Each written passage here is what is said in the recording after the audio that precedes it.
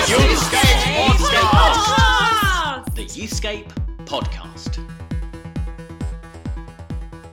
Hello, welcome to the Youthscape Podcast. This is the first in a series of summer specials. We are going to be resharing some of our best podcasts over the next few weeks because everybody needs a break. It's a good practice to take a break, and so we are modelling that to you, friends.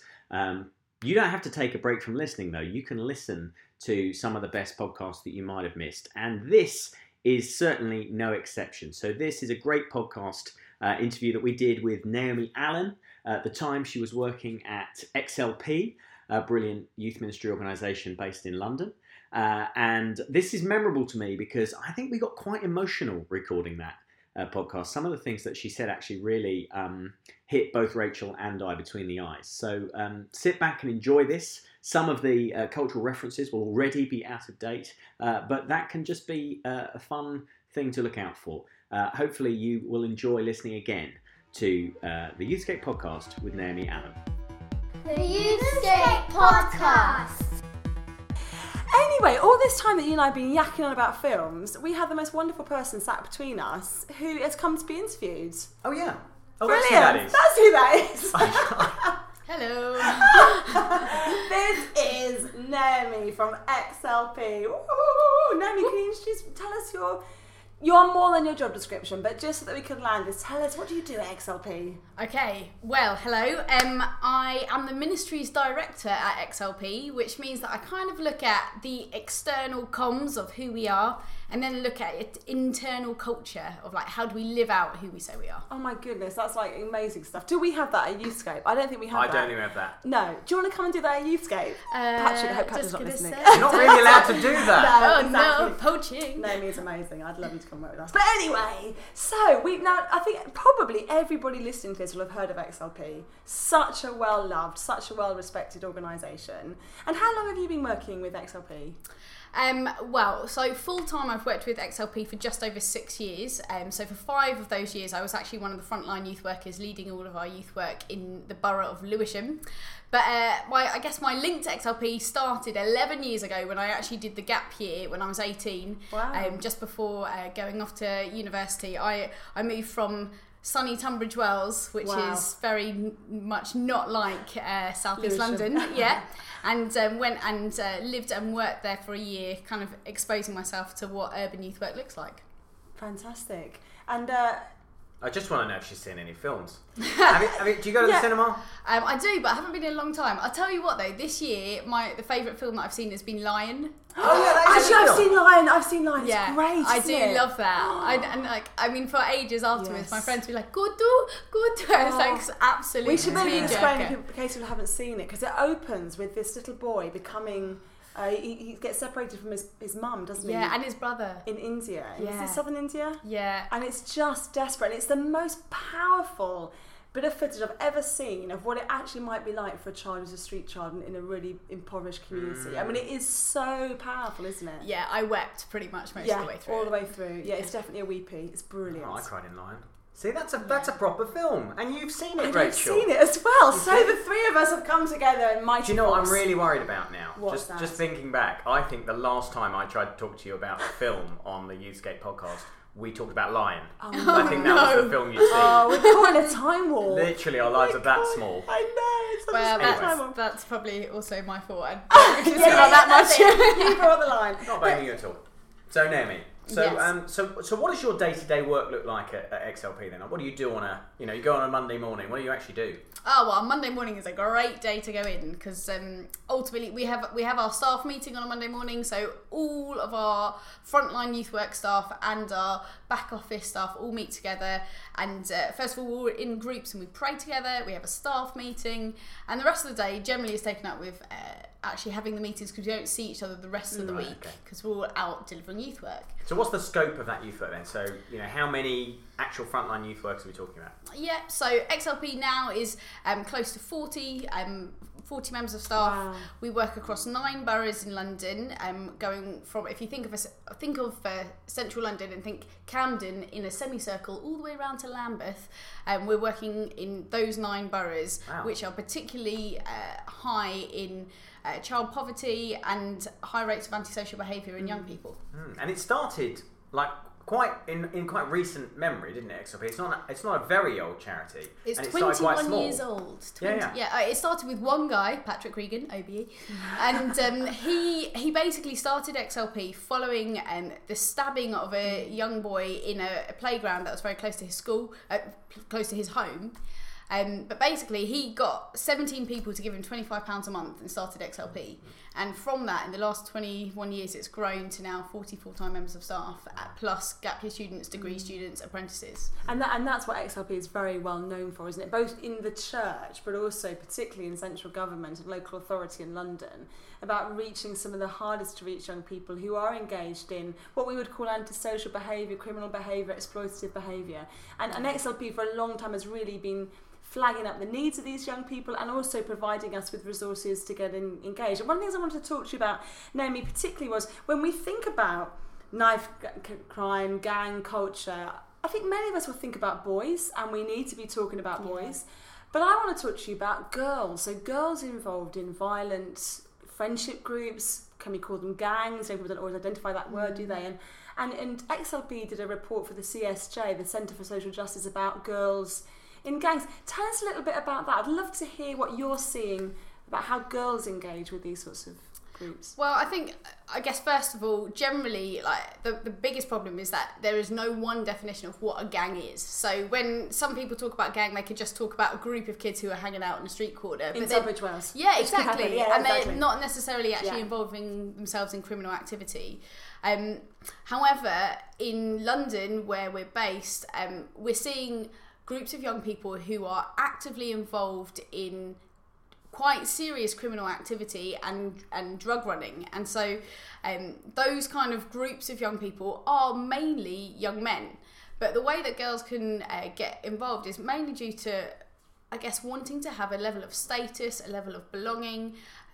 And there is a lot of, I guess, perceived love that can come from being part of a gang.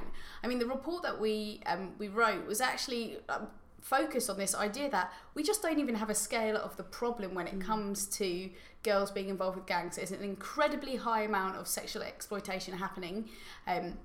Some of the case studies that we were able to collect for the CSJ just showed that girls being exposed to rape and multiple people basically using them sexually and having absolutely no control over that. And then also being used to recruit younger girls who can then be used by the gang. Also being able to hide guns and knives and drugs and money. I think it's really interesting. The report found that when police stop and search, only 5% of the time do they stop and search girls. 95% is guys. But a lot of the time, guys are using their girlfriends or using their links. Links, another word for actually girls who they can just call to have sex with. And they're using them to store things for them so that they won't get caught. So these are girls who are very vulnerable even before they get involved in some of these gang groups because of what's gone on in their past. Do they have other stuff that's gone on for them? I think I'd probably best describe it as it's really, I spoke to a guy about this, one of our young people, who was saying that, Naomi, you don't understand about gangs. It's not a choice to join a gang. Actually, if you grow up in an area where the people that you've seen every day going to school, they get involved in criminal activity, just because you know them, you are associated with that gang. So at that point, you have a choice. Do I actually just sign up and get involved, or do I blank them, in which case I become a target? And I think very similarly for girls who are growing up on particularly council estates where there are high levels of crime, it's not as easy or as simple as just saying, oh, I don't want to be involved. And a lot of the time, people start off as their friends. And if you're involved in a gang and you've got access to a large amount of money, then you're also seen as powerful. And if you're a girl and you're thinking, you know what, this guy is buying me presents, and if I get into trouble with anyone, he'll go and sort it out. Actually, that can be seen as, oh, I've got protection, and oh, I've got someone who's buying me stuff. They must love me. Yeah. If you don't get that from anywhere else in your circle, if you're living in a family where actually your parents are either working all the time, or for whatever reason aren't providing that for you, I think it's very attractive initially. So I'm just choking up actually hearing you talk about this, because we do something very tiny, nothing like what XLP does. It. We're beginning to work here in Luton with the boys and the girls, the boys that refer to us by the Guns and Gangs unit, and the girls who are referred to us through social services and others, and don't realise quite how deep they're in this stuff, because as you say, there was no active choice at any point to get involved with stuff. So lots of people listening to this are just like, we love young people, like the thought that there are young people who, because of where they live, because of maybe the family that they're part of, this is an inevitability for them. It's just heartbreaking. So what can we do? Because many of us, as you say, might not live even in places where we're close to young people who are experiencing this, or maybe we are and we just haven't noticed it. So firstly, how do we identify, do you think, that somebody is being exploited criminally or sexually? I think ultimately one of XLP's core values is all about relationship, and the idea that you're never going to know anything about a young person unless you have a relationship with them. It's like you don't know what's normal for someone until you get to know them, and then you can actually be able to tell a little bit what is out of the norm. And when particularly we kind of are noticing that the transition between year 6 and year 7 is a really vulnerable time, and it's a time where for a lot of our young people that's kind of the downward spiral begins right then. But if you've been working with them through that transition, you kind of know what's your normal, and hold on a second, you're now getting kicked out of your class every week, that's not normal. Or hold on a second, like your mum's called me because you're always out all the time and you haven't been coming home at night, that's not normal for you. And you can have that relationship, that conversation with young people.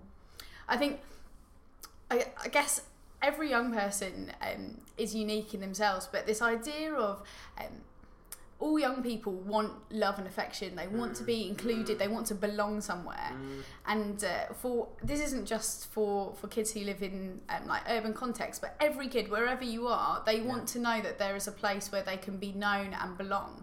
And I guess for churches, for youth workers, this idea of trying to see kids who clearly aren't belonging, like whether they don't have any friends, whether they're always out on the streets not hanging out with anyone, whether that they're just bored and they're like, where near where I live, there's a group of kids who are always out kicking a football in the middle of the road, and I'm always like, oh my days, one day someone is going to get hit by a car because it's used as a bit of a rat run.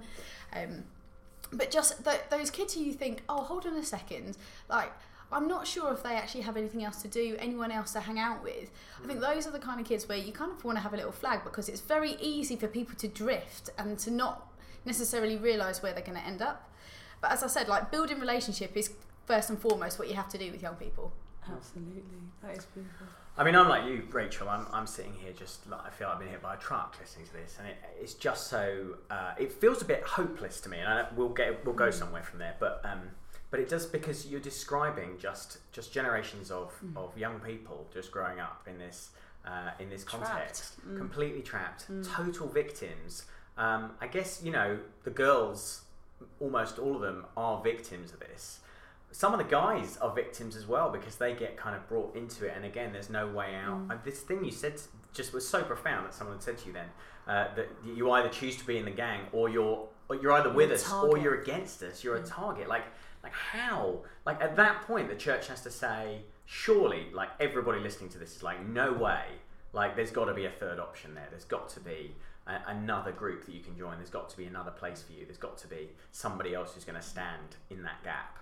And so I just wonder, like we obviously, it's great that we do outreach work and we work, but there's got to be a bigger picture to this, hasn't there? There's got to be a bigger voice to the whole church. There's got to be a voice to politics. There's got to be a voice to government. Like you just listen to this. If people only heard this, surely they'd do something about it, right? Oh, so, you would hope so. You would hope so. So you guys, XLP, like, you are involved in that stuff. So you are involved in talking to the church. You are involved in government as well. Have you seen progress there? Have you seen things start to change? Have you seen people start to take notice?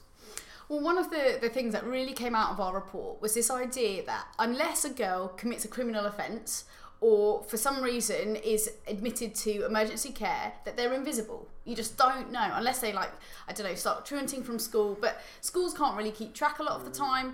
The police can't intervene unless there's a criminal activity taking place, and obviously NHS and medical services don't get involved until someone gets hurt.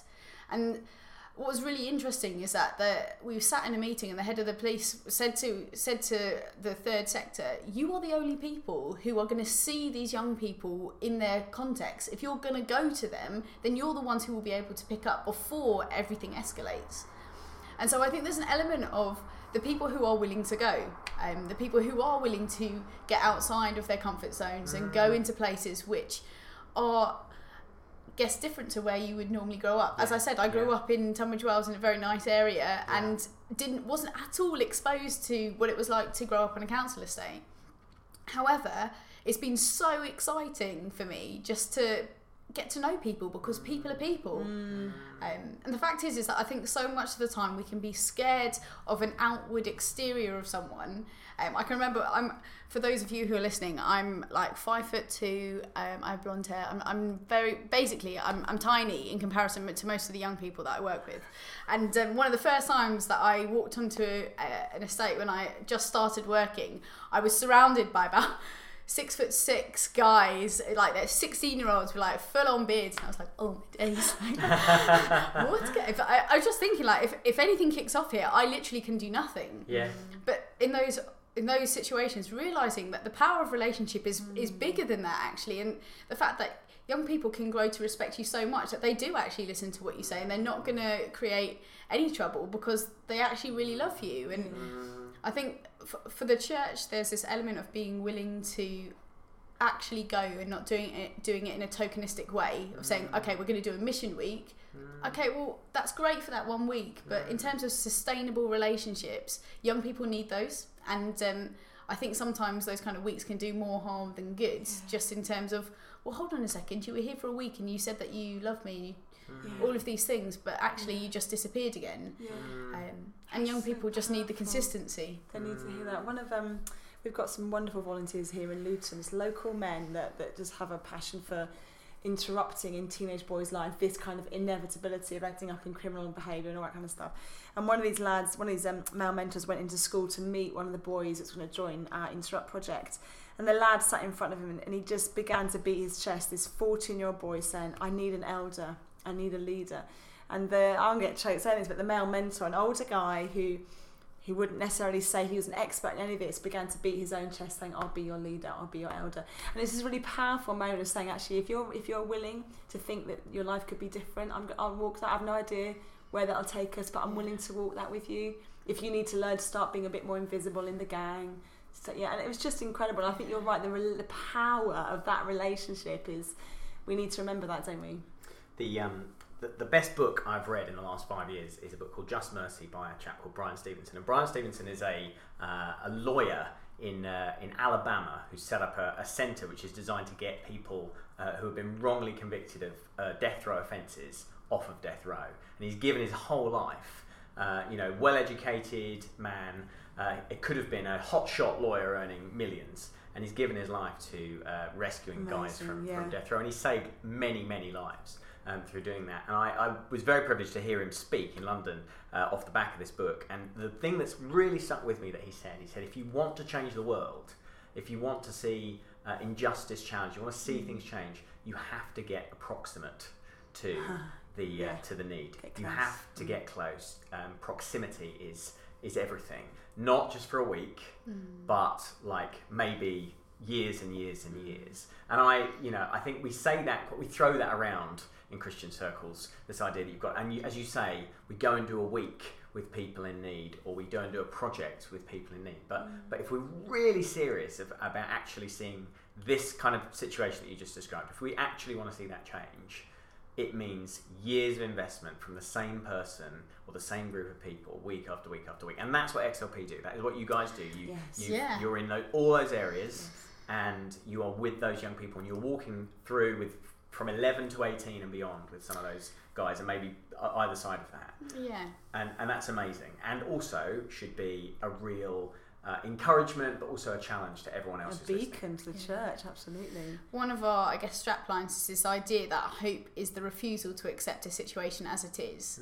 And this idea that actually, like for a lot of young people, they cannot see a situation that is different to where they currently are in. So they can't see what life is like if they were to move themselves out of this group of friends or out of this gang, out of the criminal activity they're involved in. They can't see it. But this idea that by building relationships, you can nurture the belief that change is possible. And one of our really, I guess, our holding points is Revelation 21, where it talks about a new heaven and a new earth, and this idea about being able to see what is not yet, then living in the now, but like believing for the not yet. And we try and do this task once a year or so, where we just sit down and think about the communities we're working in and think, what would it be like if Jesus' kingdom came in this area? And really try and pray those dreams into being. And I think all you can do in these kind of situations is really trust that Jesus is present. Because there are times when it's really hopeless and you don't know how to work with a young person, and you're trying all that you can, and they're still kind of a bit apathetic about it, even though you know that they're not happy and all of those things. But trusting that, I think that there is a day when Jesus redeems everything, and knowing that you get to be part of that process, that is definitely what keeps me going. Wow, Naomi, thank you. Thank you so much for being with us today. And if people want to find out more about XLP, or just come to some of the training you do, you run sort of mentoring training programs, particularly for the year 6-7 transition, don't you? Just let us know the website. How can people find out more about you? Yeah, our website is xlp.org.uk, and you can find details of all of our training and resources online there. And then people can find you on Twitter. They can. As Smiley Nay, is that right? Yes, at Smiley Nay. And that is because you are the ridiculously most smiliest person I've ever seen. Even in my as you're life. telling us stuff that is heartbreaking, because Yeah. you've got hope. No, I mean, she's not smiling. Beautiful. She's not smiling during that It's hard not stuff. sinister Doing the whole smiling. thing, Let's Let's just- just- But when I was talking, she's just got one of those Yeah. faces Yeah. that is just like, She's got I'm a gonna face. encourage. She's got a Yeah, face. she's got a face, it's and good she's stuff. got one of those faces that sort of has an encouraging smile when she's listening. She's smiling now. Love you, Naomi. I'm really glad that this is how we finish this. Well, a great. This podcast was first published in October 2017. It's one of our absolute favourites, and we'll be back with a brand new series of Youthscape podcasts in September.